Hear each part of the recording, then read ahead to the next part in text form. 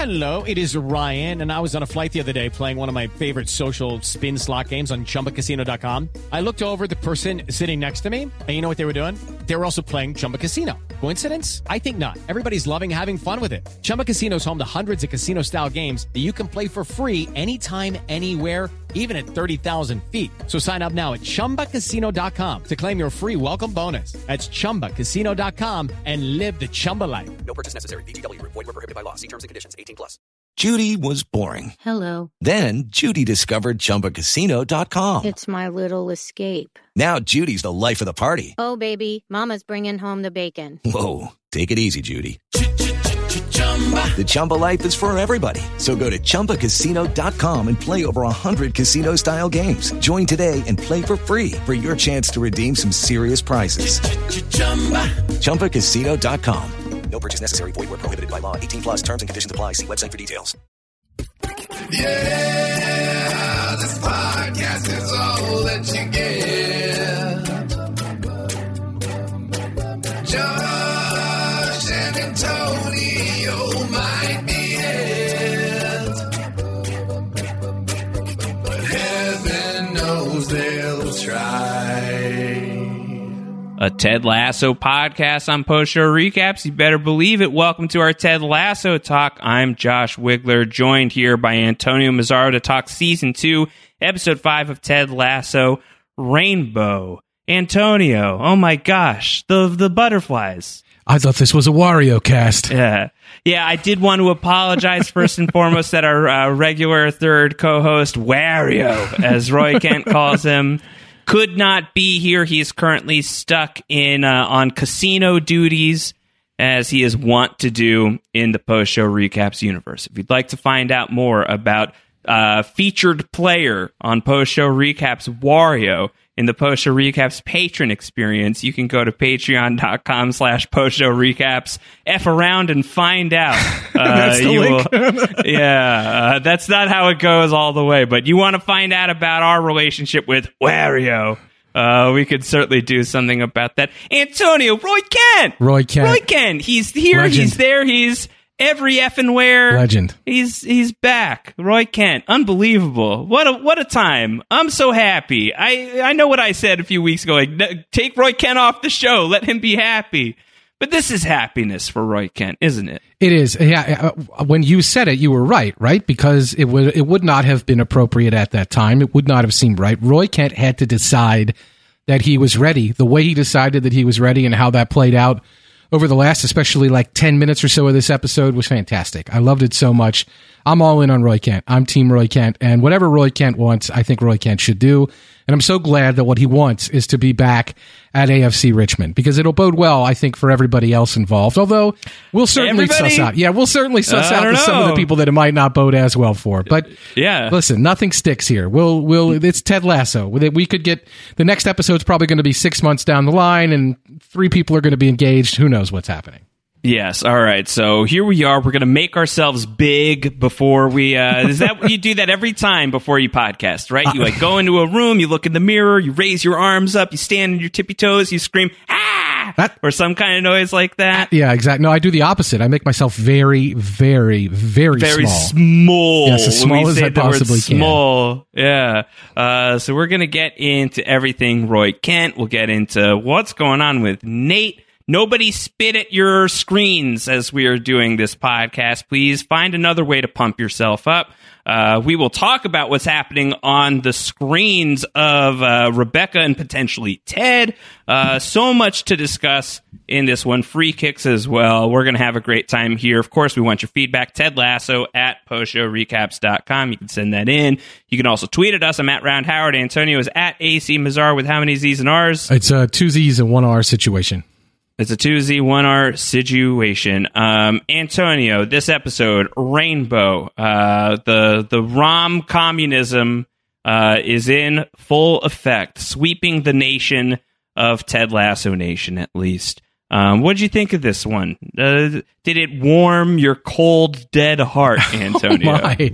I would not like to be branded as such. It warmed, yes, the cockles of my cold, dead heart are fully warmed, yes. Josh. No, I absolutely love this episode, honestly. And Honestly. It is a situation, as I said last week, leading into this episode on this podcast, where I have learned to stop worrying and love the bomb, if it were, as it were. I've learned to stop worrying and trust the process of Ted Lasso Season 2. I'm in a place where I'm taking in the show differently, obviously, not just because we're watching it week to week, which I did not do for Season 1, but also because we're podcasting about it. So there's a lot of investment in these plot lines, or where is this stray glance going to lead, and what is intended in that. I don't need to necessarily have any of that delivered on. I am excited about watching the rest of this season and then thinking about all these various moments throughout and how they stack up in the life of a character like Nate, for example, who very clearly over the course of these episodes is going through some things. Roy Kent, a good example. This is a signpost for Roy Kent, a big moment. But we have seen how this is sort of evolving, and we haven't seen any direct lines. It's just sort of like Roy Kent's unhappy. Roy Kent won't even talk to Ted Lasso. Keely's pushing him in one direction. He doesn't want to go in that direction. Okay, now he's happy with that direction, but why is he still not coming to the match? Why is he still not there for all of his ex-teammates? And I think it had to be that Roy had to really let himself go and learn that it was okay to take on a different role within the game. And I think obviously being a pundit led him to that direction, but it was a process, and that process played out over a series of episodes. The other thing that's not lost on me, and I want to say this right away from the jump, that I talked to you about it, but we know we live in a world where the reality of how this show was created is that they wrote a 10-episode season. They broke it out. They had all the stories planned out. This is going to happen in this episode, and this is going to happen in this episode, and so on. And they wrote the first 3 episodes thinking that they would air in a block. That is confirmed from people who have worked on the show. We've talked about it on this podcast. Those first 3 were meant to be watched the first week that the episodes came out. Then, before the Christmas episode ever existed, we were supposed to just go right into this episode. So there's a world where this is week 2 of Ted Lasso's streaming experience, season 2 on Apple TV. So yeah, if this whole thing plays out exactly as the creators intend it, if this whole thing plays out exactly as the Diamond Dogs that are responsible for Ted Lasso had designed it, this is the second week of the show. Right. This is the second week that we're engaging with the content. It's because the Christmas episode isn't there, right. And they released those first 3 in a single shot. Right. And so if the Christmas episode is gone, you get those first 3 episodes, you binge them. The next week, you get Rainbow. Yep. And it doesn't seem like that long of a journey for Roy Kent under those circumstances. And maybe we say like, well, yeah, there was some Nate stuff earlier in the season, but the last couple episodes, it hasn't been as prominent. Well, that's because the last couple episodes would have been aired at the same time the first week. Like, we have to be able to trust what these creators are doing. The other thing to consider, and I've said this a ton, and I apologize to anyone who's hearing this, who has heard me rant about this, but it's a very difficult task. Leave the Fountainhead out of it, Antonio. It's a very difficult task to consider the Fountainhead. No, it's a very difficult task to write a TV show. It has to be in this environment where you know the vast majority of the people who will ever consume your content through time immemorial will do so in a binge. Like, the only time anyone's ever going to be watching this and waiting 7 days and watching another episode is like literally right now.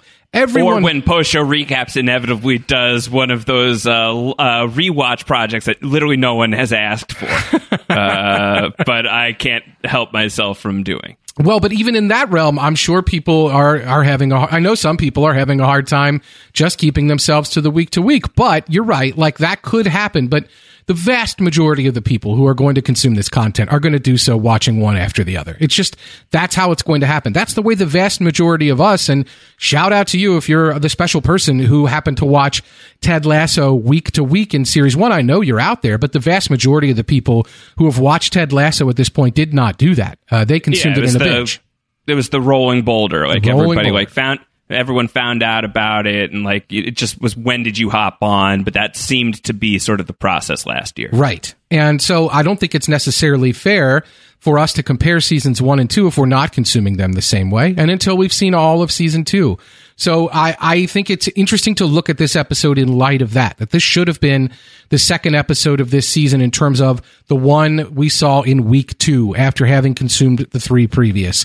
And I think when you look at it in that frame, the Nate stuff is much more of a through line. The Roy Kent stuff is much more of a through line. There are these emotional through lines, and I think it'll be interesting to trace Ted and Rebecca, if we're shipping them or if we're not, and where they're at both as individuals and together, in that lens, the way the creators intended, and probably later in a binge. So I just want to get that out of the way because it really did occur to me in this episode that this should have been the second week, and it's not. It's the fifth week, and that feels very different as a result. And the whole experience is going to feel different because we're doing it differently. So I just wanted to get that out of there from the jump because it does really impact the way I'm feeling about this. You ask me how I'm feeling. I feel great because I feel better about Ted Lasso thinking about those things than I did when I was wondering, like, how could you build up to this big climax with Dubai Air and then never mention it again? Right. I have a feeling it's going to get mentioned again.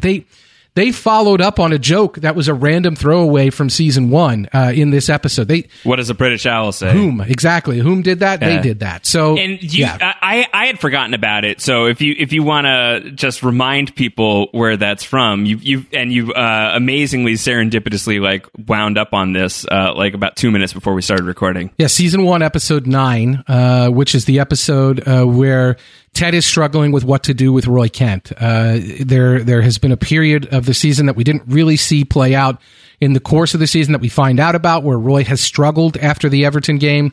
And we're in a position where Ted has to bench Roy, and Ted does not want to do it. He doesn't want to do it. Roy doesn't want to do it. But everyone else, including Beard and Nate, know that it needs to happen. Beard and Nate start giving Ted the cold shoulder and the silent treatment because he won't do it. And when they're outside, Ted is trying to talk to Beard. Beard moves away. So then Ted tries to talk to Nate. And the way he tries to talk to him, he says, "Nate, what's a British owl say?" And Nate runs away.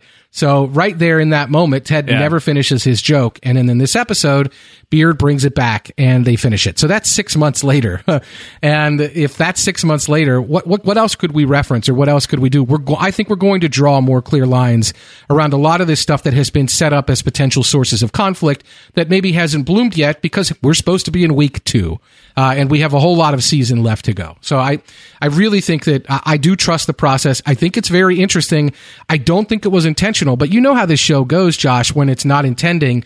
Ted's speech to the team at the beginning when they're watching video, Ted says, "Our job is to have zero expectations and just to let go."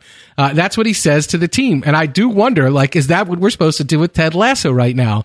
Should we not expect specific plot lines to be tied together? Just let go, watch the thing, and then say, okay, this is where they failed, this is where they succeeded, etc. How do you feel about that in this week-to-week podcast world? I love it. It's very freeing because I feel like often, and especially a lot of the stuff that you and I do, like Mr. Robot is a prime example of just when you and I would podcast about that show and go week to week, we were going from mystery to mystery and how is this connecting to that? I think oddly, Antonio, and this is something I don't know if we've talked about it on air, but I know that I've talked to you about it offline. So either I'm repeating myself here or saying something that has only been in a conversation with you and I. But there's a way in which I view Ted Lasso as sort of another side of the same coin as The Leftovers, which was a show that Antonio and I talked about each and every single episode, except for episode 5. Don't add us. We didn't do that one. Just go from the episode 4 to episode 6 recap when you're going back and listening to The Leftovers podcast.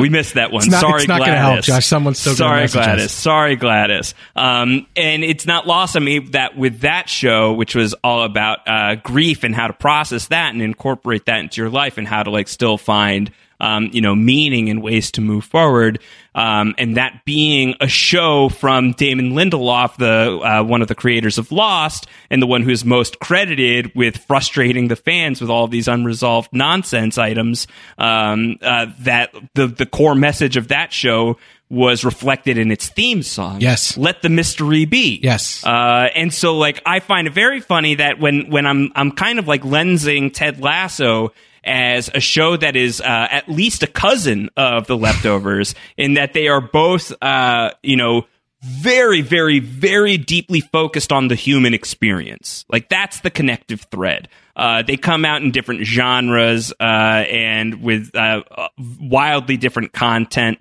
Although if we see Ted check into some sort of international hotel, that could be very fun. Again, I do think that that's more of a Coach Beard thing. It's just not lost on me that this idea of our job is to let go, and how those two things thread together a sort of meta commentary. I find that fascinating. I find that exciting because usually, like, the job of the podcaster is we got to tell you what's happening. We got to tell you what's gonna happen. And I love that piece of the job. Don't get me wrong. But man, I do love just stopping and smelling the roses because them roses smell so good. Sometimes they smell like a rainbow. Roses really smell like something else, I've heard. That's true. That is also true. But I think in this case, for me, like, I just delight in Ted Lasso. And is there a world where I would have rather like crushed this season and just like gotten to this faster? Maybe, sure. Certainly, like, if that was the intention creatively, like, we got here quicker, then I get that, and I would love to see the creative vision upheld. I think in some ways the show right now is very much a victim of its own success, which I think is like an admirable problem to have. That's a very much like a high class problem. I don't know though. Like, I'm happy to have a weekly shot of Lasso. I'm happy to know that, like, at the end of every shit week that we've got here, at the end, speaking of people not getting their shots, you get a tab of Ted. Like, yeah, I want that. So, like, I'm not mad at that. I'm pretty happy with this idea of, like, just let it go. But I also think, that one of the strengths of Ted Lasso has been like the ways in which it has surprised us. Like, I think structurally, like, to like talk about this episode specifically, like, it just did things that the show has never done before. It really, like, it was all the rom-com homages. It's like the Harry Met Sally stuff, the breaking of the fourth wall. The two people who are in the stands that speak directly to us. Like, very, very, tropey and genre convention stuff that is just wielded to such great effect in this love story, not about person meets person, but this cosmic love story between athlete and sport, I think was really, really beautifully told. And for me, there's no world where you like guess that that's going to be the structure of an episode. Like, it felt very singular. It felt very beautifully realized. And the joy in talking about this stuff for me is like, then you and I just get on a microphone and kind of bask in that stuff. But the fact that is such like a left turn that you can't see that coming, it's still packed with stuff that is looking inside of itself and referring to itself. I think the British owl joke is a great example of the ways in which the show itself is not a goldfish. The show is not having that 10-second memory of just doing a thing and moving on. The show and the structure of the show and the way that certain jokes feedback loop into itself. Look at the pay me $10 if I say in touch. Call outs throughout the very first episode of the whole show, and the way that that's just like littered throughout. This is a show with a memory. This is a show that remembers what it's doing. This is a show that answers the call when it puts the call out. So I feel very confident that there is going to be a lot that has been set up in the season of the show that is going to get paid off.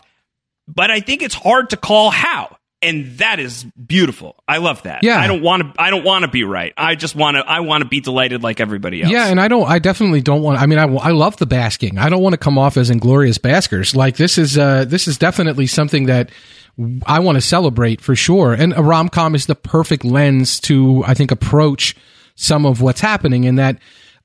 I do think some of the struggle is the show has trended into a little more high stakes territory in season 2, with social commentary, and athlete protests, and some of those very specific elements in the way they were presented. And I think when you do that, it does make the goldfishing a little bit more difficult, because on one hand, we can have the Dubai Air protest, and on another, the show is delivering Nespresso machines by the Nestle company, a horrible company. I know there's no ethical consumption under capitalism, but like, this is a show where 10 seconds ago, the team was protesting one thing, and the next episode, this is happening. And I think that's okay, because I really think it is about these thematic. I think The Leftovers is a perfect example, because I do think it is about the personal. I do think it is about the thematic things that are evolving, the relationships that are developing. That's where the secret sauce of Ted Lasso season 1 was. It wasn't that Ted's superpower. That peri-peri. The peri-peri. It wasn't that Ted's superpower was winning people over right away. His true power was the stamina. It was he was relentless over time, and it broke people down. whether it was Roy Kent, whether it was ultimately Jamie Tart, all these people, Ted does have an impact. And the Ted Lasso way does ultimately work in some respects. And it's interesting to talk about that in the course of this episode. But the show itself, it isn't so much that it needs to deliver on high concept or extremely twisty plots week to week. It's that it delivers what it delivers by virtue of breaking you down over time with what it delivers in terms of the emotional content. So I think the emotional content is very specific and interesting to track. I think that's what evolves more specifically than the plot points. And I think the plot points lead to the emotional content. And so that's why they're worth talking about. But Nate is a perfect example. Roy is a perfect example. I mean, let's start with Roy and get into it. We've been talking about Roy and Roy wanting to stay away from AFC Richmond. Why hasn't he shown up? Ted's leaving all these tickets under these country singers' names, which was, of course, paid off in this episode. We actually got the punchline to how that played out. But Roy has not really embraced the football in that way. He's not come back to the games. He's not sitting up there in the owner's box or anywhere around the team. He's not leaning in on his Reba McEntire alter ego. Exactly. He's staying away. And this episode presented it at first as though we could use Roy to help Isaac. But really what we did is use Isaac to help Roy. And in doing so, I think paid off on a lot of where we had found Roy Kent, where he was seemingly at peace. He was very entertaining. He was this like yogi who would hovering above it all, presenting inch perfect advice to other people, and just doing a fantastic job of existing in that world and not being with his first love, football. And I think this episode showed how that Roy Kent was not as evolved as we maybe thought, and that he needs this to feel complete in a way that punditry did not deliver. He needs to feel the growth that is football. He expresses things in this episode that Ted has expressed about why he loves coaching, having an impact on people's lives, seeing the way that the skill develops, getting better over time. Those commitments that you make and seeing the payoffs for them, those are not happening necessarily week to week. It's a baby steps kind of thing. So it's just fascinating to think about Roy Kent in that realm, and just the way we are taking in Ted Lasso in that realm, because it really does deliver in Roy's story this week. I'm so happy that he's back in like you said at the beginning of this, like he's back in a way that a couple weeks ago you said, I don't want that for Roy. I want Roy to be happy, but they managed to find a way to make sure that it happened in a way that we know this is what makes Roy Kent happy. Yes. But I think the things that make you happy have a way of making you sad as well. Of course. Yes, like me with eating. Yeah, like me with eating as well. Like all of us with eating, I think. That I think that we have Roy more firmly back in the orbit of the show now. He will I think it will take some arm twisting, and I'm sure they will certainly try to twist his arm, if not his knee, into calling him a diamond dog. Yes, he's not done growling, right. That stuff is still going on. But he's in it now. He's in the hub of things like Cassandra. And I think that for Roy, what that means is that thing that I was really rooting against is let this man live his life. Let him be happy. Let there be no drama surrounding this character. And I'm still hopeful that for the vast majority of it, that I think that can be upheld between Roy and Keeley. But I think that Roy being in the game, being a coach on the team, 2 out of 3 of the current coaches seem great with this, and one of them seems decidedly not. In Nate, who is obviously a very important person on the show, and specifically in season 2, has like a really important storyline this week, in gaining his confidence and figuring out what's his version of making himself big, which involves just spitting at himself in a mirror, and just like serial killer stuff. Yes, Henry, and then like him, trying to get that table for his parents, and trying to find like, what's his thing? Is it putting on a suit? Is it this? Is it that? I'll talk to Isaac. Getting literally laughed at. This person who is the first image of the season is Nate. Is this character who's obviously massively important to what's going on this year. That it is not lost on me that when we're getting that big rainbow return to form for Roy Kent after that incredible journey from the station, I gotta go, from there to becoming Coach Kent on the field, that the music, that Rainbow specifically, I don't know if that's how the song goes, but there is distortion. Oh yeah, it is. But it's like perfectly timed. Yeah. Like it is not sitting well with Nate. Purposely timed. I am very nervous about what that means in terms of certainly for Nate, because that's a character I care about a lot, and that's somebody whose well-being I'm concerned for. But I'm very nervous about how that relates to Roy. So like, it's an electric feeling. There's butterflies. It is all the things that you want to feel when you fall in love. But when you fall in love, there's inherent risk and danger there too. And so I think we are now in this moment where it's the warm glow of Roy Kent being where he ought to be, but where he ought to be is still a pretty dangerous place. He's been nervous to like get hurt again, and I think that there's like some inevitability of hurt that could be on his way. So I don't know. I feel a lot of feelings about it. Is my point. And I feel that same way too. And you're right to highlight all the Nate stuff, because it's fascinating that when Roy is at his happy place at the doner kebab shop, he says to Ted, like, I'm good at my job. Like, he says, why won't you let me be happy? Why won't you let me be happy? He says to Ted. And Ted doesn't say, like, Ted's sales job to Roy is pitch perfect this episode. Not to suggest another rom-com, but it is pitch perfect in this episode. And Roy decides what makes him happy, not Ted or anyone else. But you take Roy's "why won't you let me be happy" line and you put that over Nate's face at the end of the episode, when Nate has showed up in the confidence suit and he's feeling himself. He's high on his own supply. He's ready to rock. Coach Nate, he's here. And then what as those discordant strings play over his face, it's definitely a "why won't you let me be happy" moment. And we don't know what will happen with Nate. One thing we haven't seen over the course of what I'm just going to call the 2 weeks of Ted Lasso season 2 so far, is Nate the Great. We haven't seen Nate be what Nate was in season 1, which is he did have a talent, whether it was for designing plays, whether it was for recognizing what players needed to be told or why they were performing poorly. Maybe his talent wasn't so much in the roasting of it all, like how he was delivering it, even though that was fun. But he definitely had talents that were rightly recognized and that showed him to be something more than just this meek, milquetoast, kind of easy-going pushover guy, which is what emerges when the talent is not on display. And that's the Nate we've mostly seen this season. And he definitely overcorrects. We see the overcorrections in this episode. Yelling, "It's Shelby and you know it, you dithering kestrel." Just spitting at the mirror. All the things that Nate has done.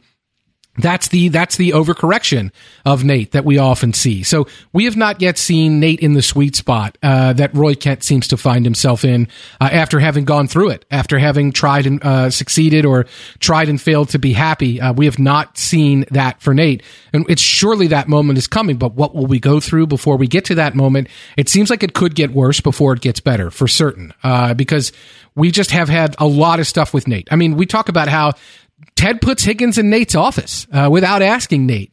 We had Nate the bully emerging a lot more with poor Will over the course of the first few episodes. What we haven't seen is Nate doing well, and I think that is obviously coming. It will be nice when it delivers. I hope it's delivered in as triumphant a moment as we see Roy's moment in this episode. Surely it will be. There will be opportunities, certainly. We thought maybe the opportunities would come with Jamie Tart specifically because they always had such a contentious relationship.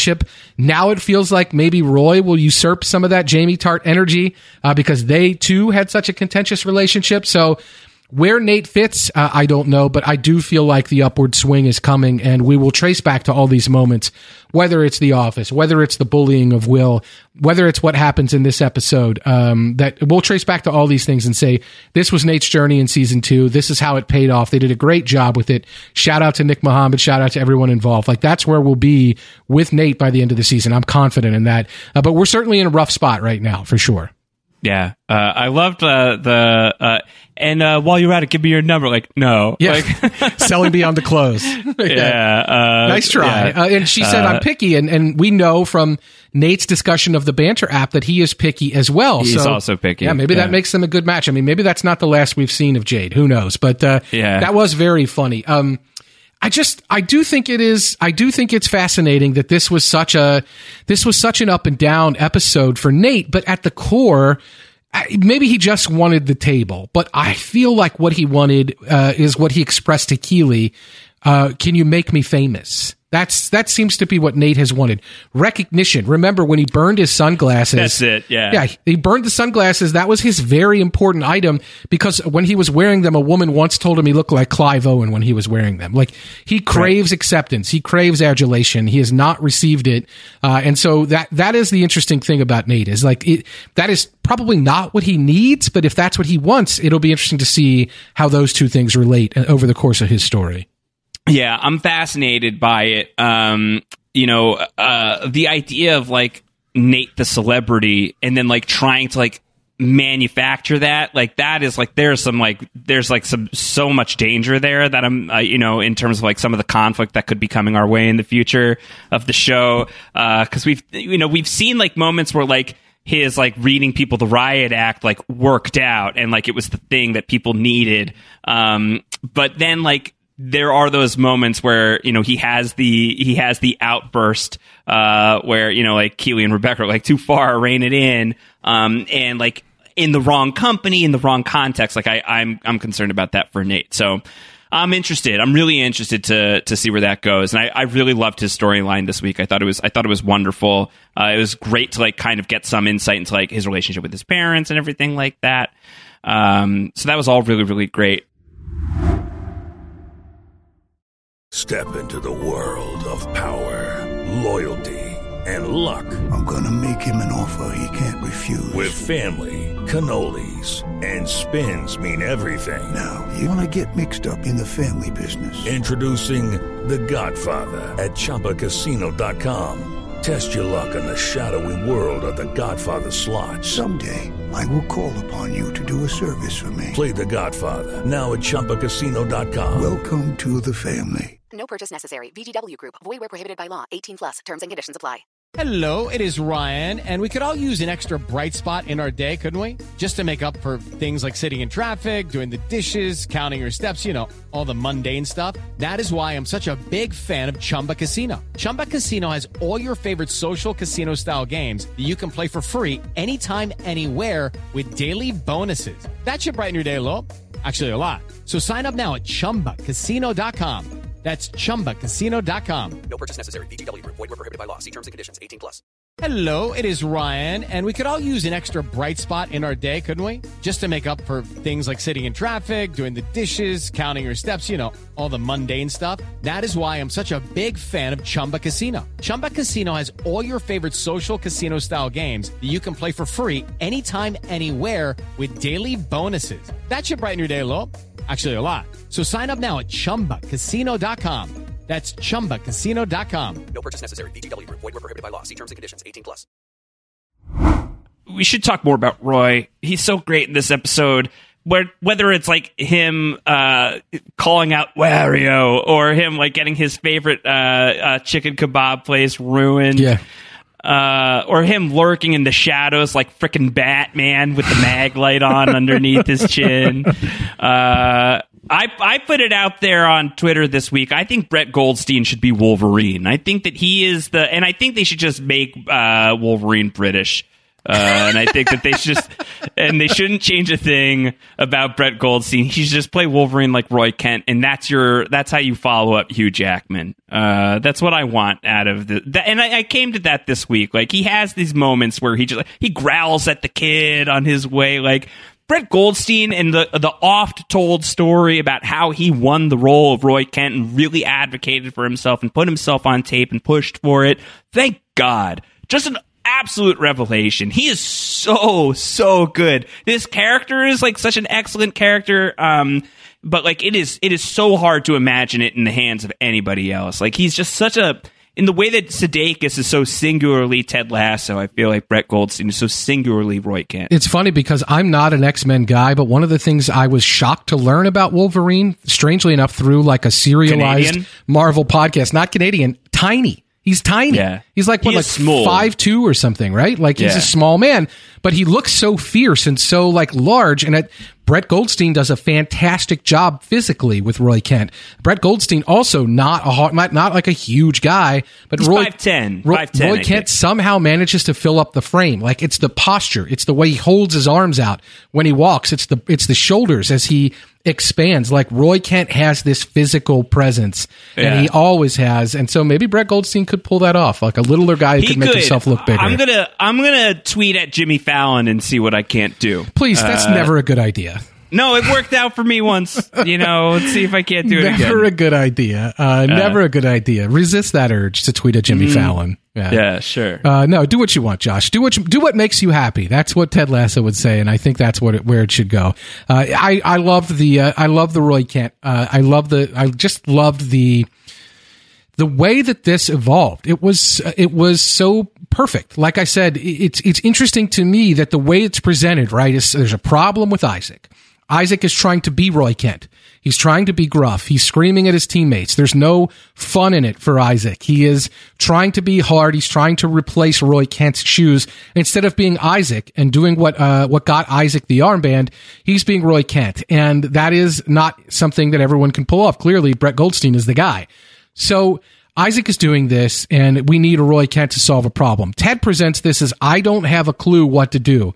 He says it to the doc, like, I know exactly what it's going to take. But then as soon as she leaves the room, Ted says, I don't know. Normally I just tell the captain to talk to him. And it's like, well, okay, so that's ultimately what he does. He gets the captain. He gets Roy Kent. But the way he does it is just so perfect. Like, he does it in a way that it makes it feel like it's Roy's idea. Like, when they're at the kebab shop, Ted basically says, no, I don't need you to coach. I just wanted you to talk to Isaac, and then Roy, oh yeah, he's in his own head, isn't he? Like, then all of a sudden Roy is a little bit more on board with it. Ted walks away. He doesn't sit there at the place, and he doesn't burden Roy with anything else. He doesn't bother him. He lets Roy think about it in his own mind. This all evolves. Ted doesn't even know the details about what's going to happen, seemingly. He just has him show up. It all works so well for both Roy and Ted that it's just I think a perfect little breadcrumb trail, whether intentional or not, to lead Roy back to football. And I wanted to bring that up as a way of talking about Ted, because we've seen Ted fail a couple times this season, or we've seen his ways really get called into question, where it's like, is this a good idea? Like, Ted's kind of being a dick here. Like, what is he up to? Whether he intended it or not, this was a perfect way to get Roy Kent back on the team. It was a perfect solution for what the team needed in terms of getting Isaac fixed, but also getting Roy back into the mix. This was missing. You complete our team, Ted says to Roy in a callback to Jerry Maguire. For those of you who appreciate that film, congratulations to you.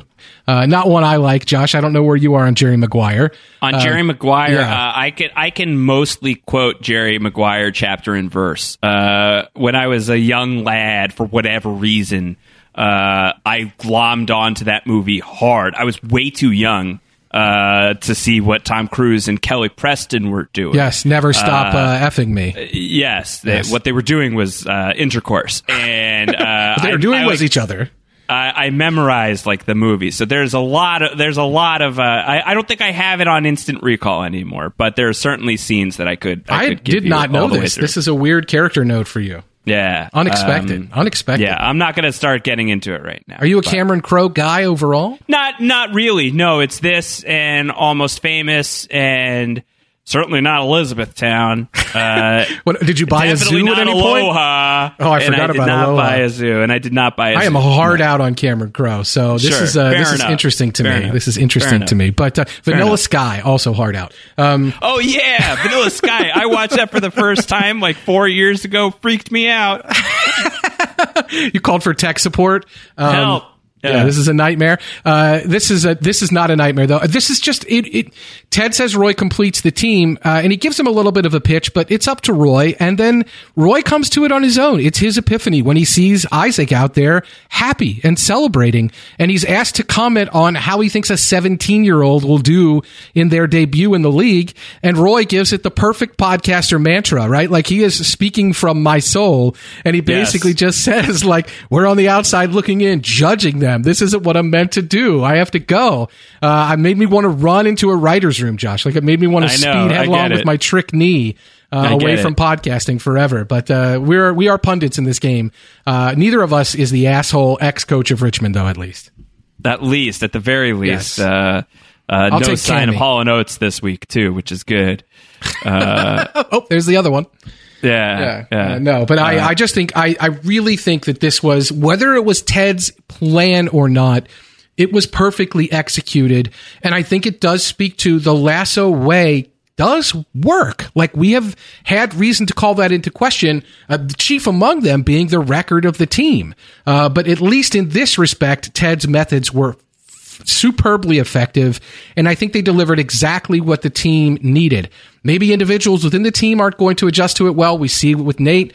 But I do think that this is evidence that Ted is not a complete charlatan, that some of the things Ted says and does are actually truly effective, very important. And even though Ted is saying he has no idea what Isaac needs, he knew exactly what Isaac needed, and it turns out he knew exactly what Roy needed. So maybe Ted isn't so ridiculous after all, and maybe the Ted Lasso way will work, and maybe it is up to us to wait the rest of the season to see how this plays out.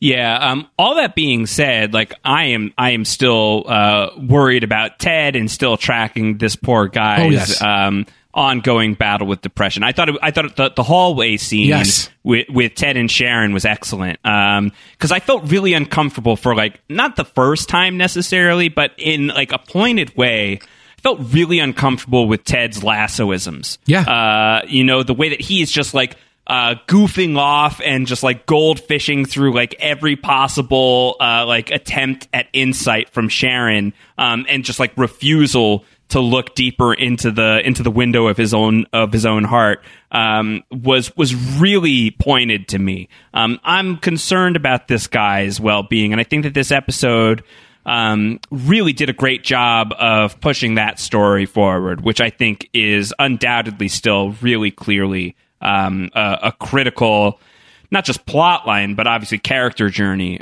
for if not just the season, but the show overall. Like, I'm glad that Ted got the win that he needed here in both getting Isaac back on board, but also getting Roy onto the pitch and part of the staff. That's fantastic. I expect they won that game. Yes. But, like, there are other battles that he is still struggling with that he himself needs a Ted Lasso type to pull him out of. You're really right, I think, to flag that. It makes me worried about what it is going to actually take. If the losses or the draws, the failures on the field didn't do it, if that's not it, like, what is it going to take for Ted to seek the help that he clearly needs? He all but admits to the doc that he's under pressure. He does it in a goofy-ass way, and he does it in a way that is trying to control the scenario or all the interaction with humor and, like you said, all the goldfishisms and pushing things away in a way that is absolutely awkward. The doc knows this. She's doing her own version of Ted with Roy. Like, she's doing the slow play. Like, my door is open. Like, you can come to me. Like, I'm ready. Like, whenever you need help, I know you're under pressure. She said as much to him in the first episode. Like, Heavy hangs the head. I think it's the second episode. Like, Heavy hangs the head that wears the visor, right? Like, she knows he's under pressure. She's witnessing him in all these rooms. She's witnessing him tell the team, like, our job is to have no expectations. Like, our job is to not expect any result or any outcome. And you can easily imagine what it must have been like for Michelle to be in couples therapy with him, right? When this is his behavior. This is the way he handles conflict or problems. Is he's goofy about it. He jokes about it. He tries to be upbeat and positive about it. Sometimes you have to come to Jesus, or in this case at Dr. Fieldstone. And I do think that is coming. I just worry for Ted and for the show. I mean, I don't think it's going to get too dark, but I do think, considering what we saw in season 1 and Make Rebecca Great Again with Ted's panic attack in Liverpool, I just feel like we're going to get into that territory again, and probably worse than before, because it's going to take something to get him into the area where I think from the beginning we said he's going to be, which is in Dr. Fieldstone's office, talking to her, really exposing some of the things that make Ted tick, and that really make that impact his worldview. Some of the times when season 1 is at its best is when that's happening. Those moments are coming. It's just a matter of when, not a matter of if. And I think you're right. That hallway scene really typifies this. Does it in a subtle way. They don't linger. It's a scene that probably lasts no more than a minute and a half tops. Oh yeah. Sharon's doing that classic therapist thing where she knows what's going on. Yes, like she sees the heart of it, and she will wait a full freaking year for Ted to come out with it. Yes, you know? she diagnosed him the minute she met him. Right. She won't bring it up. Yep. She won't do it. She'll try to get Ted to get there, but if Ted doesn't get there for 2 years, she'll gladly take her $150 an hour. She'll wait for Ted to say it before she says it. Yes. That's the tactic. And like, it has to happen. He has to get there, and she can only do what she can to, not quite lead the way, but maybe like illuminate the way to a certain degree. In the way that Ted did with Roy, illuminating his own face with Isaac. One of my absolute favorite shots of the whole show. They were both terrified too. That was hilarious. It was so good. Isaac jumps behind Ted. Or maybe it was Ted behind Isaac, but either way, very, very funny. Very funny. Classic Roy Kent. It was really nice to spend some time with Isaac as a character. I agree. We got his catchphrase, Macadoodle-doo. We saw him celebrating the five-a-side, which is, by the way, this is the football that's being played there. It's a very popular game in the UK, especially. The way that's played on a smaller pitch in an enclosed space. With the smaller goals, with less people on the field, extremely popular recreational activity. Love to see that get worked in. Love knowing that was part of Roy Kent's origin story, and part of his just his coping mechanisms as a player was to get back to his roots. There are people from different countries that have different versions of this. People in America now are still playing futsal. Like, that's a thing that is growing in popularity, which is very similar. It's sort of an indoor version of a smaller version of soccer. I know a lot of kids are playing that now. Extremely popular in South America. And it leads to a different kind of play style. When you grow up playing like this, you have to be much more efficient in space. Instead of kicking the ball into an open area and then sprinting for it, you really have to learn how to do some of the tricks that Isaac was doing in this episode, where you're feinting, you're doing a lot with your hips and your feet. It's just really fun to watch. I thought the football looked excellent in that scene where they were doing that. So it was really fun to see how that played out. I thought that was a great way to bring Isaac back to what he loved about the game, because it was presented as such a fun thing to see people playing that way. And I know that people love that. So that was great. I like you, love spending time with Isaac. It wasn't Isaac on a throne is the Secret Santa purveyor, but it was nonetheless probably the most we've got to know about him as a character, or really sit some time with him. And I think season 2, when we were putting down our flags for things we wanted to see more of Sam. We wanted to see more of Danny Rojas, and we wanted to see more of some of the other people on the team, and we're doing that already. We're doing that, so it's great. Yeah, I mean, I think this is a show that is so character focused and character driven, and the characters that we've really got to know in season 1, I feel like we know them. We very effectively got to know them. And I think season 2, it's not that it has like ground to make up or anything like that, but like it has the space. Yeah. The opportunity. It's got the room to do that. Yeah. So I was really, really thrilled that we got to see so much from Isaac. So before we really shift gears to some extent, at least, is there anything else from the storylines we're talking about right now that you want to dig into before, I don't know, I need to check what's on who I'm messaging with on Banter. I think that's where, as long as you're using Banter and not 2Messin, I think we're in a good place. Not that 2Messin would be a bad place, but perhaps for the podcast, maybe not, doesn't translate in the same way. No, I think it's important that we talk about the banter of it all, because clearly they're the team's official sponsor now, just sort of unspoken. Dubai Air is gone. Banter is on the kits. Banter is all around the stadium. That definitely a step down from a multinational conglomerate to a startup dating app, but here we are at AFC Richmond. Yeah, but the show is all about love. So that's what they're selling, Antonio. The commoditization of love, my favorite thing, Josh. It's rom-communism. Yes, my favorite thing. So Banter is in play here, and for the first time really since we since we had the app introduced, we see it in the wild here being used at least by one character, specifically somebody who we have seen with the online dating apps, and we've talked about their dating life a lot this season, and it's Rebecca. Rebecca has a new relationship that is forming on Banter. We don't know. We don't know who that kind of person is. We don't know anything about them. All we know is their username, and their username, just another tribute to rom-coms, a tribute to You've Got Mail. So whether that means anything or there's any deeper meaning, I don't know that there's anything to glean beyond that. What was the username? It was like LDN, like London 152, I think. And I think NYC 152 was Tom Hanks and You've Got Mail. So, got it. And I think it was Shop Girl versus Boss Girl, if I'm not mistaken, those two comparisons. So those were the usernames. But what Rebecca's getting into here, obviously very, very questionable territory. The power of Banter is you don't know who you're messaging with, and you build the connection that is more deep and more real without the surface elements of how do you look or how do you look on Tumescence. So the question is, Josh, do we care? Or I'm sure we care, but what are we worried about? What are the options here? I mean, the show pretty clearly winks at the possibility that it could be Ted. I know you have some feelings on this. I don't have hugely strong feelings on this.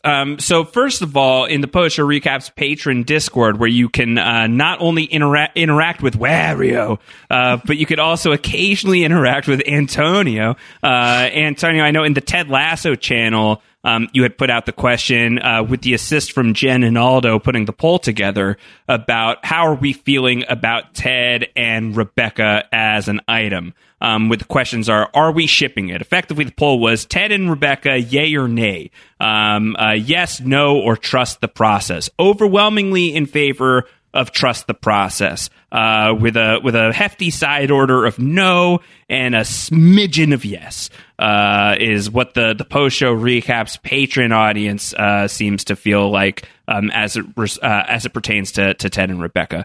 The thing that I'll say is so she's on the phone, and we cut from her on the phone clearly on Banter. That's the text. She's on Banter. We cut from that to this hallway scene. This is the hallway scene, right, with Ted and Sharon.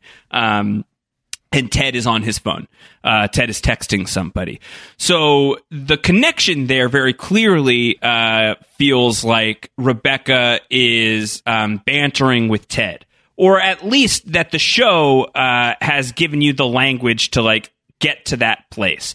Whether or not that is a logic leap is another thing. But I feel like, I don't know, Antonio, there's no world in which that is done without the thought of people are going to think that this is Rebecca messaging Ted, right? This is a smart show. The writers are very intelligent. They see how that plays in the edit bay. There's just no world where you are making the show and you are watching that, where at the very least you are not thinking oh, people are going to connect that this is Rebecca talking to Ted. There's no way. There's no way. That is clearly what they were setting up the expectation for. Is it a Ted herring? I don't know. I don't care, quite frankly. I trust the process, so I'm okay with it. I don't think I don't need it, and I don't want it. But if they deliver it, I'm confident that they will be able to deliver it. I think that's where I'm at as well. We've seen that Ted and Rebecca can be very good for each other, emotionally supportive for each other. We frankly could point to a half dozen examples at this point, but that doesn't mean anything about how they need to be together in one way, shape, or form. To be perfectly frank, I'm not sure either of them is over their previous relationship. I think we saw Rebecca's epiphany in the first episode of this season with the Amy Mann playing, that maybe she is. Maybe she's finally getting there. But I don't know. Do you feel like the person that she is messaging will be somebody that we've seen on the show? Yeah, I feel like it makes sense. It's either someone that we've seen on the show, or it'll be a big casting coup. It'll be something like that. Clive I feel Owen. like.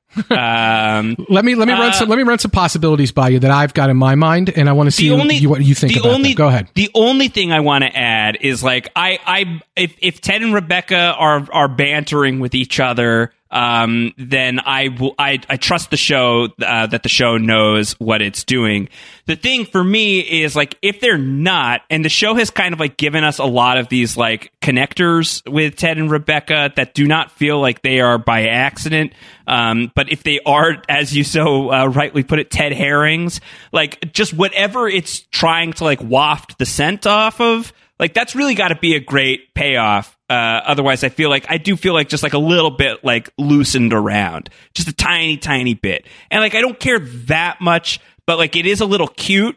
This one was like the one where it's like, okay, this is really cute if it's not Ted and Rebecca. Like if this isn't Ted on the other side of this, and I don't think it is. Because I feel like this is a weird moment to like be almost like too obvious about it without actually showing us. Like I feel like it almost makes me feel like it can't be Ted on the other side of the banter app, and also him being our main character for us to like not know that he's doing this. Like I feel like it's too much of a Frosty remove from the guy that you really need to be able to like sort of be in the head of and to like make the suppositions about where he's at, what's his state. This would not be a nothing thing for him to be on banter, and for us to not know about it feels like a mistake that a lesser show makes. So I don't know. I don't feel like it's Ted, but like I also do feel like that whatever the banter storyline is leading to, it's just got to land really well. Otherwise, I'm just going to feel slightly jostled. This is what I was trying to get you to get into when I said I know you had some thoughts about it, because I feel like lightly jostled and a slight mistrust in the process would occur. Mistrust the process. Yeah. Let's not have that be the hashtag. Not majorly, but like a little tiny bit. And this is like without like, I'm not really rooting for them. It's not number one on my call sheet, but I feel like they just went there. So wherever they are going, it's just got to be really good.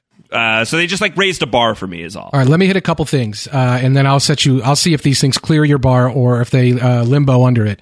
First, we've seen Ted texting with his son on match days a lot. We've seen it in the show several times. So it is very easy to assume that that's who he was texting with. Right. We see that a lot on this show. Second, we see Ted texting in this episode a couple of times. I don't want you to say, I don't want anybody in the audience to be like, well, maybe we did see Ted on banter. I don't know why the audience sounds like that. I'm sorry to audience. We saw him texting earlier when he says he starts going through his phone when he's talking about how he doesn't know what to do for Isaac. He says, I need a big dog. And he starts scrolling through his phone. And we immediately cut to Keeley looking at the coffee machines as Rebecca giggles while bantering. Not as much of a smash cut as we see later in the episode, but a direct cut pretty much from Ted playing with his phone to Rebecca giggling on banter. Now, was Ted using banter at that time? I don't know. But if we do find out later that he was, like, I think there's possibilities for us saying we've seen Ted texting and smiling like he was on banter the whole time. So right. Let's just say that that's at least in the show a little bit. But let me give you some possibilities here. Okay, let's start with the darkest timeline. And I want to set this up by saying, if you talk about Ted's mission statement at the beginning, when he's talking about where the team's at right now, he says they're in the dark forest. And he says that thing doesn't come along right at the beginning, doesn't come along at the end, it comes along right at the middle. We are in the middle of Ted Lasso's 3-season arc.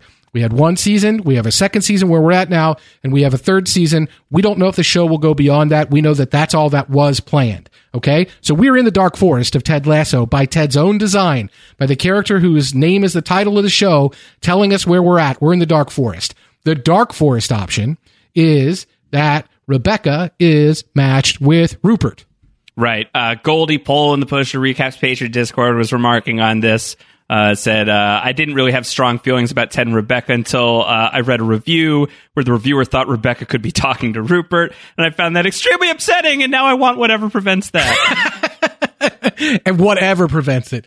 Rebecca could be matched with Will, the Kit Man, and it is, as long as it's not Rupert, we'll be good okay. For Will. Yeah, good for Will. Yeah, he's really punching above his weight there. Okay, so how do you feel about that? I would be so mad about it. I wouldn't love it. It seems exceptionally cruel, does it not? Yeah, it does. It really does. We have not had Rupert in this season. We have not had a big bad in this season, or any kind of real, like, the conflict is much more subtle. We talked about depression being the main villain. We talked about the conflict that is emerging through those kind of things, but Rupert would be, he would certainly be a presence, and he's not the kind of guy, and he's such an asshole. He just shows up when you least want him to show up throughout the course of season 1. It could easily be that he shows up when we least want him to show up here. I could imagine it. Like I would hate, when I say I would hate it, like I hate it for Rebecca for sure. And then like I would have to see like how the show handled it. Like it's not like my top option for sure, but I don't think he'd be using the app. Yeah, it doesn't I don't make think sense. so either. It doesn't really track for him. Like he rolls up to a charity event and Pulls. walks away. Yeah. with like the future mother of his child. Yeah. You know what I mean? Yeah. Like. He doesn't go on banter. He probably would be on Tumescent, though. I'm just going to say that. But yeah, I don't think he would use banter. But let's talk about some more people who might use banter. What about Coach Beard? Yeah, Coach Beard's probably using banter. There is a quote from Rilke which stops Rebecca dead in her tracks. That does seem to be the kind of thing that Beard would be able to pull just out of nowhere. Yeah, but then it's, again, like, for me, that's too much story for Coach Beard. You want to hear him as he's walking away say, "Lumberjack World Championships, baby." I know I said this about Roy Kent, but I really mean it about Coach Beard. Like, I've got basically all I need to know. Like, now I just want what I like give us like the Grace notes, like I don't need Beard and Rebecca to be a thing. Grace should have a podcast called Grace Notes, by the way. I wouldn't love that. That's a great idea for Grace.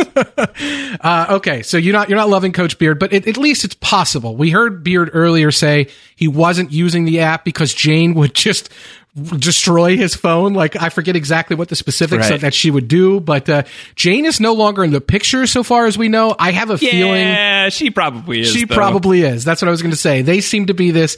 The joke is that Beard and Jane are just at each other's throats constantly, but also like can't stay away from each other, whether it's over chess or Stonehenge. I don't think Beard is on the app. And we also heard about somebody who's super picky and probably doesn't know necessarily is not the person who's pulling Rilke right away, but would fit on banter, and that's Nate. What about Nate and Rebecca? Well, I thought about that actually, and I kind of felt like when they were sort of like doing like the she's all that to Nate. Yeah, or the My Fair Lady, Pygmalion, Clueless, right? Like I kind of thought that like maybe like a final point on the board by the end of the episode would have been like showing Nate on banter, and I thought that would be really interesting. I thought it'd be interesting. Like, I thought that would be compelling to see like that storyline percolate between Nate and Rebecca and where that could potentially go, and the things that could like open up for both of them, whether that was like they end up together or it helps them realize things about themselves. But the fact that the show was so focused on other things for Nate doesn't like fully rule him out for me. But my thinking would be more that it's like it's Ted or it's somebody who we haven't seen much of this season. Somebody who we're not like, who we don't really, really, really live with. I know you have a candidate on board that would like fit the bill of kind of what I'm talking about. Rilke quoting, football knowing, potentially intellectual level Rebecca match. What about Trent Crimm, the Independent? Yeah. Do we need to give Trent Crimm a storyline, though? Do we need to? There's a lot of things that they've already done in season 2 that I'm not sure we needed, but we probably wanted because they know what people enjoyed. People loved the Trent Crimm. They loved the episode with Trent Crimm. I think Trent Crimm's co-sign of Ted Lasso is a significant portion of the first part of season 1. It tells us as the audience, like, okay, here's somebody who is exceptionally tough as a critic, who is not going to pull any punches, who buys into the Ted Lasso way and who's rooting for him. The Trent Crimm cosign is a big deal at the beginning of season 1 for Ted Lasso. It is it pisses Rebecca off. Higgins doesn't even want to read the story because he knows that the Trent Crimm the cosign is a massive deal. So I don't know. I mean, Trent Crimm as a presence has had a lot more impact on the show than Trent Crimm as a character, but Trent Crimm as a character has had an impact on the show. So at least it remains possible. I guess it ultimately, it's about what do you want out of the banter match? Like, what do we want it to be? Do we want it to be a life lesson for Rebecca? Do we want it to be true love? Do we want it to just be a comic joke? There's a match in Parks and Recreation, I think in season 2. I won't spoil it, but I will say Leslie Knope, Amy Poehler's character, matches with someone on a dating profile that is supposed to give you your exact soulmate. And who she ends up with, it is played for comedy, strictly played for comedy, in a way that sort of, I think, winked at things that the show or people watching the show thought maybe as a sitcom the show might get into, but they just had a little fun with it. So if we're just having fun with this storyline, I think the Trent Crimm match could be fun, as could the Nate match. They could just be fun ways to do this.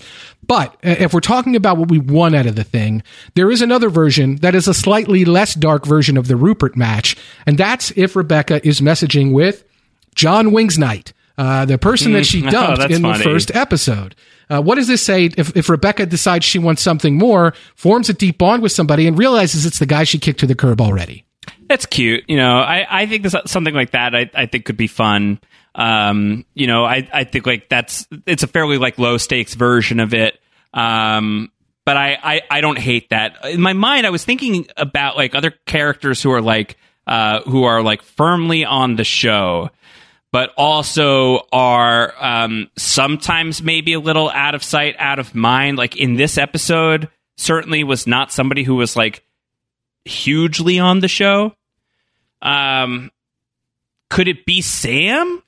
It could be. It could be Sam. And I don't know about the logic of what I thought the players were on the field warming up when that was going on. I mean, if they were in the locker room, obviously it could be any of the players, and Sam is one. It could be. We had just to trace some of it. Like there's the scene of Sam and Rebecca in the office together in the very first season, which feels kind of at the time like a gift to like spend some time with Sam Obisanya, but like kind of like also a little jarring because like it's just not like a character pairing that you had thought of at the time, and he's not somebody who gets spotlights at that moment in time. She thinks he's hitting on her in that episode because he says, "What are you doing tonight?" And he's asking her to come to the team's like curse event, right? Because he feels like it's important that she's a part of the team. He's the one, not Ted or anyone else, that says, "Rebecca, you should be there and you should do this." Right. And she thinks it's at first it's a pass that he's making. Right. Nora obviously loves Sam. I think there's an argument to be made that Sam doing the rightest thing and taking the stand against Dubai Air inspires Rebecca to do the rightest thing as well. So there's already a way in which they're walking together in lockstep. Dubai Air being literally replaced by banter on the kit. So like I think like there's a path there. I would be interested in that if that was where they were going. Like that's like kind of an outside possibility for me. I think that's a pretty strong. The only thing that would hold me back from that is I just don't know if the players were meant to be on the pitch when that was going down or not. Right. I'd have to go back and look and see for sure. Otherwise, I think it's actually compelling in some ways for the reasons you said, and just because it would present a very interesting commentary, I think, on a lot, on the characters themselves, on where they're at with this. I mean, let's not forget that Keeley encouraged all the players to use the app. And that was something that she really pushed hard. Everybody get on there. Everybody use this app. And so is it Sam? Like, is that somebody that, I mean, I think it very well could be. Jamie Tart is another possibility. Obviously, he's not quoting Rilke, though. So I really don't think it could be him, but he's somebody who's like trying to like discover himself, and he's somebody who's trying to be different. He had the conversation with Keeley in season 1 about we just talk about about how I don't want the thing and I get the thing. We'll know it's Jamie if he sends her the squirrel holding the little nut. That will be the giveaway. Yeah, we will know that for sure. And the username doesn't say anything, but the emoji says everything. Yes. Yeah, it could be one of the players. I think Sam is probably the best possible suspect there for sure. So if it's somebody that's been on the show, I'm curious what everyone else thinks. Not what necessarily people want, but I'm curious what people listening think. So hit us up in the Discord or tweet at us. Anything, I guess. Yeah. I guess I don't really want anything. I am very much like trust the process here, and I'm curious. I'm very curious to see where it's going, and I do think that I assign a bit of myself to like the category of like, I wish that there was like a little bit more that they were doing with Rebecca's story other than it being like all about like finding the love of her life. Is maybe not my favorite use of Hannah Waddingham. That being said, her making herself big was one of the most astonishing things I have seen on television in quite some time. Yes, an inch perfect gif. It took my breath away. It really did. The noise she made. Did you want to invade France afterwards is the question. Well, it was one of those moments where I was like, yes, Septa Unella. Yes, exactly. This is you. I know you. I know this version of you for sure. Yeah, it was great. Yeah, so good. I loved it. So good. And she's so good. Extremely relatable moment too, where she sends a very like a charged text message to a potential mate, and then throws the phone aside and shoves a whole biscuit in her mouth. Like I think that's anybody in this modern era has been there for sure. Oh yeah. So that was very funny. Very funny. All right, what else from the episode do you want to get in? You want to kick at some stuff? Yeah, let's just collect some things that we haven't necessarily collected. We did talk about the Dark Forest, and I am interested to see if that does trace as we go back over the course of this second season. Once we see it all, would this be the Dark Forest season? Is something very bad going to happen to the team before something very good happens? Are they, instead of relegation, is the story that they're going to stay relegated, and then the great story at the end of the third season is they're going to get promoted, and they're going to get back to the Premier League? Is that it? And then maybe that opens the door for more beyond that once they get back. I don't know. So I am interested to know if this is the Dark Forest season or if that's just a thing that was mentioned as where they're at in the current time of the season and is not supposed to be seen as a metaphor for this season. Josh, aubergine and snogging, they're fine for Beard in terms of the British versus American versions of English. But Beard will not stand for piles. He will not accept piles. Do you know what piles are, Josh? I have no idea. Piles of stuff. Do you want to Google it while we're on so we can just hear you laugh as it emerges? Piles Urban Dictionary? Just maybe do piles, a definition, or piles. I mean, I don't even think you need to do Urban Dictionary. This is not an urban thing. This is just a thing like aubergine and snogging that has a different meaning there. All right, so piles. Let's see, what does piles mean? Huh. Yeah. Hemorrhoids. A picture showed up. I would tell you to do the next one that Beard said he was fine with, but the picture that might show up is different. What about fanny? Are you aware of the connotation of fanny? That's what I'm currently sitting on, right? That's what you're currently sitting on because you live in America. If you're sitting on that somewhere else, I just learned something about you I did not know. Okay, I'm not going to look that up. Yeah, for those people who know. If you know, you know. But the fanny means something different there. Same general area, I will say, but something different. So Beard is up on this lingo. Beard is he accepts certain things, but not others. Understood. The AFC Wrexham joke, that's a real thing. Obviously, you're probably aware of this. Yes, this is Ryan Reynolds and Mac. Yes. That they co-own a team, and I believe they released a joint statement not appreciating they did being joked at, and so they asked for some of Ted Lasso's biscuits as an apology. Yeah, that's funny. I mean, do you think that this is going to lead to not a Mythic Quest Ted Lasso crossover, but is it possible we see Ryan Reynolds and Mac Ryan Reynolds is harder to imagine, although not totally impossible. But I just feel like his rate, his quote, he could make one bad movie. It would be Cosmic Gumbo if he showed up. That's for sure. But I feel like Mac, Rob McElhenney, I feel like he's in the family, certainly at Apple with Mythic Quest, and also this is sort of his thing. It's like cameoing on the biggest show of the moment, whether it was Lost, then it was Game of Thrones. Like Ted Lasso has come along and it's a contender. It is a water cooler dominator in a similar way. It didn't even occur to me that he is known for his cameos, but he does this. Yeah, he does this. He does this.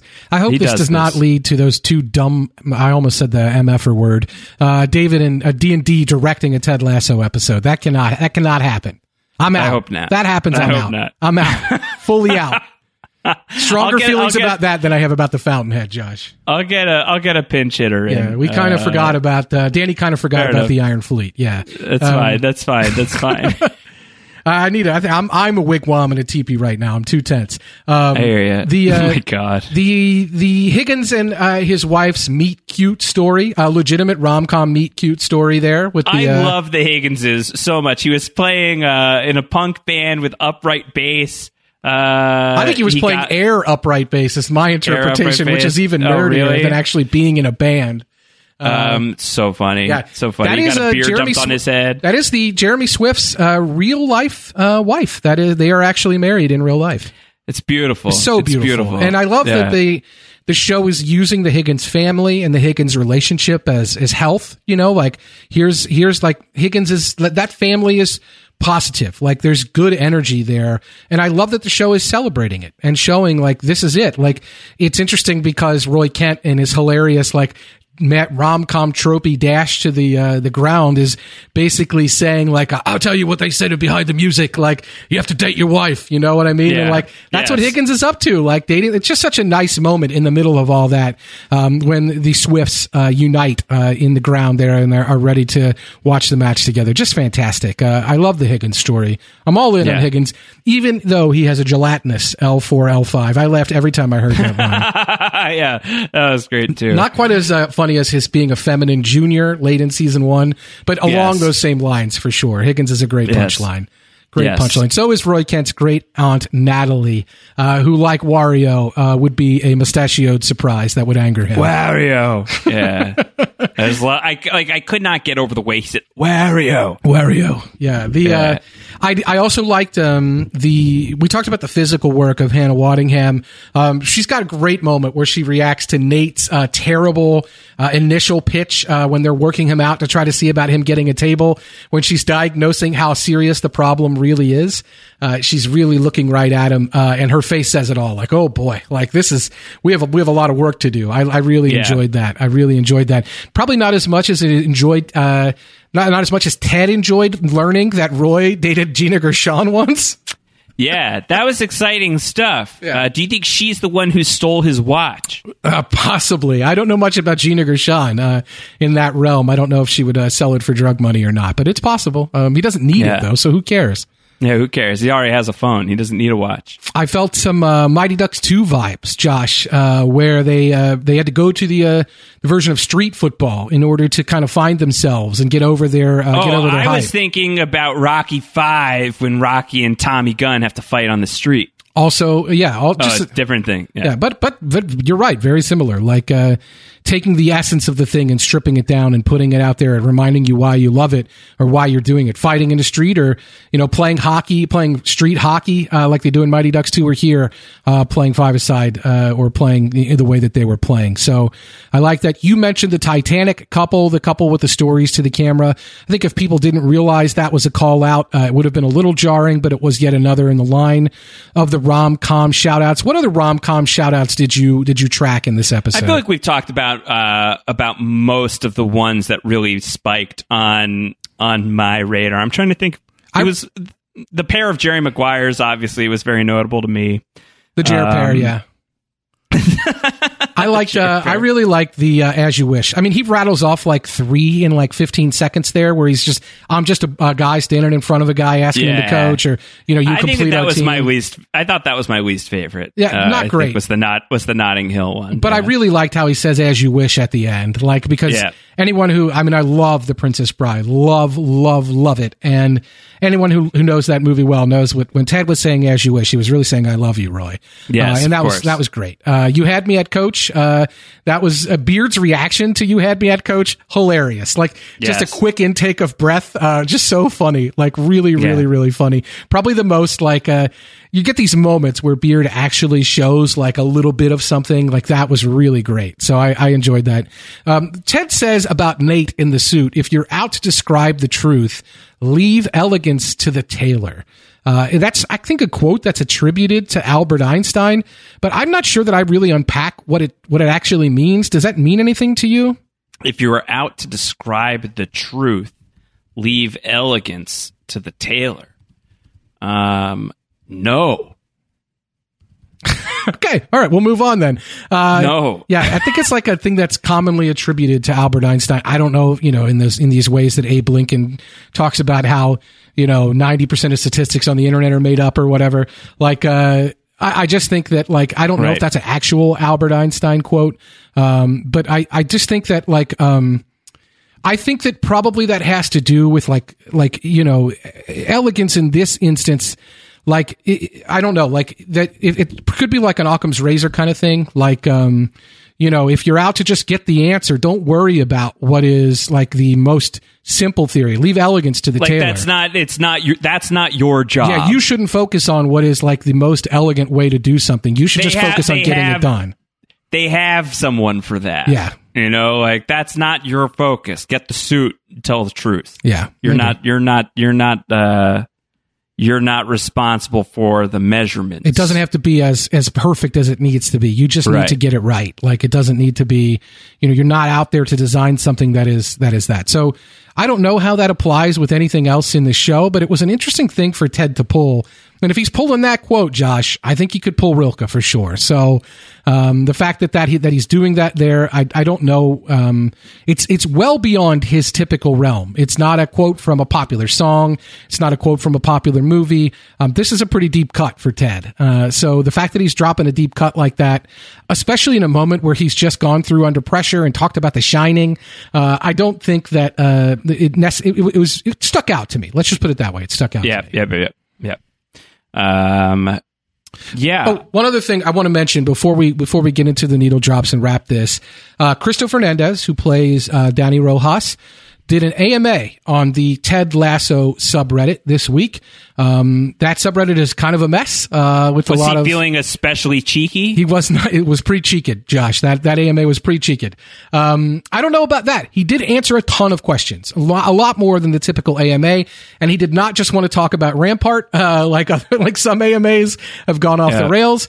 He was really open to any and all questions, but one of the things his loose lips let slip, in a manner of speaking, is he seemed to confirm that the second added episode from this season would not be a standalone episode, and that they found a way to work it into the continuity. So make of that what you will. We're flowing now. We're in it. We're in it. So from 6 onward, we should not be able to identify what was the episode that was added. Got it. Okay, cool. At least according to Cristo Fernandez. Whether that's true or not, I don't know. Sure. We had a lot of rainbow needle drops in this episode. Swing on a Rainbow, Frankie Avalon starts the episode in a very Nora Ephron-like way, I feel like, in the way that the soundtracks of her movies often trend in this realm. So Swing on a Rainbow there, and then She's a Rainbow, obviously. Probably my single favorite needle drop of the second season, which I feel like has lagged on delivering the big musical moments in the way that season 1 did so fantastically on a couple of different occasions. This is one that they, I think, really did well with, right down to, as you point out, the moment of the song with the discordant strings playing over Nate. It doesn't sound as happy as the rest of the song there. So I just think that they crushed it with this one. Like, just like it was a great episode already. And then I think like the final act catapulted it. Like just the way that they played it, like the desperation of like Roy like needing to get there as quickly as possible. Like you could feel his heart beating. You know what I mean? Like you can imagine like the flushness of your face in like a moment of that. Like I think it was so evocative of like what it feels like to be like swept up in sort of like an epic romance. Yeah. It was really, really, really brilliantly done, and obviously the music sells it. Stripping himself of material goods, giving his entire wad of cash to the scouser that was taking him around in the black cab, whose wife loves cash, so it's just fine. Giving his watch to the rickshaw, the pedal cab driver, the rainbow pedal cab there. So really just kind of stripping himself of all material goods or material needs. Like the only getting at thing the heart of it. The only thing it was missing was like that element of like the ticking time bomb that I feel like so often accompanies these things, whether it's like The Graduate. He wasn't going to get to the match on time. But whatever. Like he would, like it wasn't going to end. Like he would have gotten. It was very important that he be there by kickoff for those boys, Josh. I don't know if that totally holds for me, but I feel like that element for me was like the only thing missing, and it wasn't even like severely missing. I did love, by the way, that the little kid who you like to tweet the GIF of for the Wolverine role, he's not sure. He thinks it might be Roy Kent. Then Roy Kent growls at him, but then he knows it's Roy Kent. Similarly, when Roy Kent is trying to present himself as Roy Kent without a ticket, let me in, the stewards will not let him in. But when he says, could be Roy Kent. When he says F off, it is you. It is you. He has to show that to people to be recognized in public, which I think is a great statement on Roy Kent's public persona for sure. Yeah, 100%. 100%. Anything else from this episode? No, I mean, we talked about how everything was the references back. I love that. And like I said, Roy's speech about how we don't know, and we're on the outside looking in. I think it's a good reminder of where we're all at with Ted Lasso season 2. And that what we should do is remind ourselves of why we love the show. Go back and watch season 1 if that's your version of playing football outdoors and you're waiting for season 2 to deliver like that. Just go enjoy your first season and come back, when the episodes have piled up and you can take in Ted Lasso season 2 the same way you took it in season 1. If you can't do that, you have to be able to just kind of put your phone aside like Rebecca and eat the biscuits and love what you're doing. I'm really excited about where the show could be going. Someone who I trust a lot, and someone who I've worked with a little bit over the years, Alex Zalbin over at Decider. I think that he had written online today as we're recording this, that this was actually one of his least favorite episodes, the one we're talking about right now, even though he knows that a lot of people loved it. And he feels that the next couple of episodes coming up, are among the best that the show has put out. So I'm intrigued to see what could be coming next. I do think that this episode felt to me like a real threshold to not to get through. Is definitely the wrong way of putting it, but you know what I mean. I think we cleared something. Yeah. And so I think there is it kind of feels like we're clear for takeoff at this moment. It's an exciting moment. We were supposed to taxi for 1 week. We were supposed to taxi for 1 week, watch 3 episodes, and then take off in week 2. We didn't do that because of Apple, right? Because they didn't air those episodes together, because they wanted to drag out the subscriptions to Apple TV Plus. I'm sure that's why. They extended the episode order. Same thing. They did 100%. It after the 10 episodes were broken. So we did not get to enjoy this the way that we were meant to. And we're bookending this podcast by saying this. So I think hopefully what we mean is what we're doing now is we have taken off, and we will benefit from everything that was set up in those first few episodes. The emotional moments, the storyline moments, the plot, the conflict, all of it will begin to pay off here now that we've taken off. And I can't wait to see where we end up. All right, so next week we are in episode 6 of season 2 called The Signal. Oh my. What could that be? The Signal. Yeah. That's where Roy Kent truly becomes Batman. Someone throws the Roy Kent signal up in the sky, and there we are. Maybe Rebecca loses signal on her phone just as she's about to find out who LDN 152 is. That could be good. There could be some secret language that evolves between Ted and Beard, too. Beard could give someone the signal. That seems like a Beard thing that he would do. All right. We need our cryptologists on standby for next week's episode, I think. Yeah, in case we miss the signal.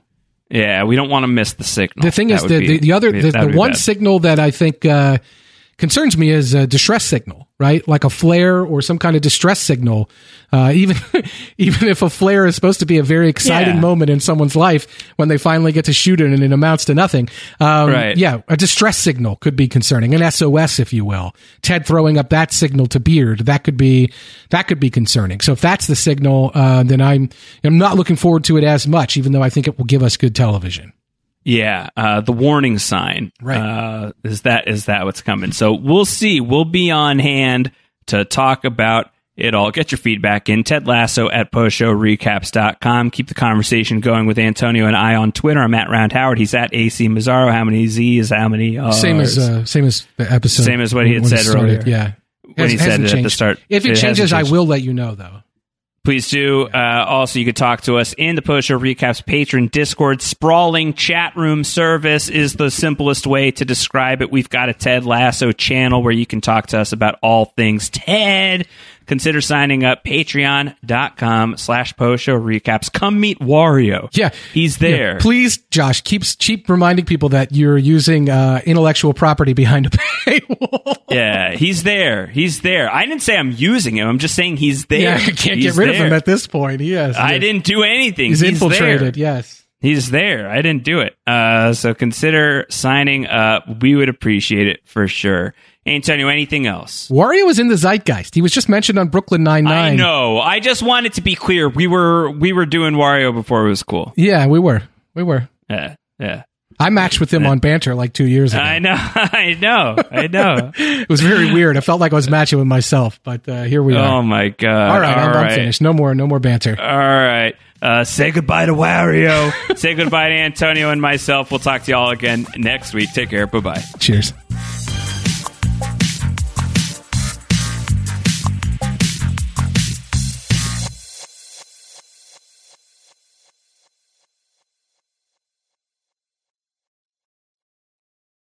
Hey guys, it is Ryan. I'm not sure if you know this about me, but I'm a bit of a fun fanatic when I can. I like to work, but I like fun too. It's a thing. And now the truth is out there. I can tell you about my favorite place to have fun. Chumba Casino. They have hundreds of social casino style games to choose from with new games released each week. You can play for free anytime, anywhere. And each day brings a new chance to collect daily bonuses. So join me in the fun. Sign up now at ChumbaCasino.com. No purchase necessary. VGW Group. Void where prohibited by law. See terms and conditions. 18+.